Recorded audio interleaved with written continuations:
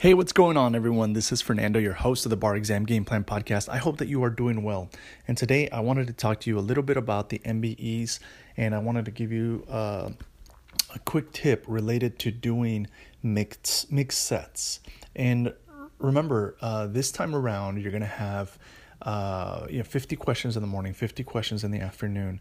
And it is important for you to be able to switch mentally from one subject to the next, to the next, to the next, to the next. And if you have not done so, I do highly recommend that you move away from doing single subject sets, meaning you're just doing torts for 30 questions or 40 questions, or criminal law and criminal procedure for 30 questions, 40 questions, or just constitutional law for 30 questions, 40 questions, to doing all of them, right? And this is more of a reminder that it's important that you continue practicing under the conditions that you're going to be taking the bar exam, because I have seen that folks don't practice that before the bar exam, and it does present a challenge. It does become a thing that ended up impacting their score because it wasn't a mental adjustment a mental and strategic adjustment that they had to make during the preparation period. So the more that you can do mixed sets leading up to the bar exam, the better. Now, I will caveat this,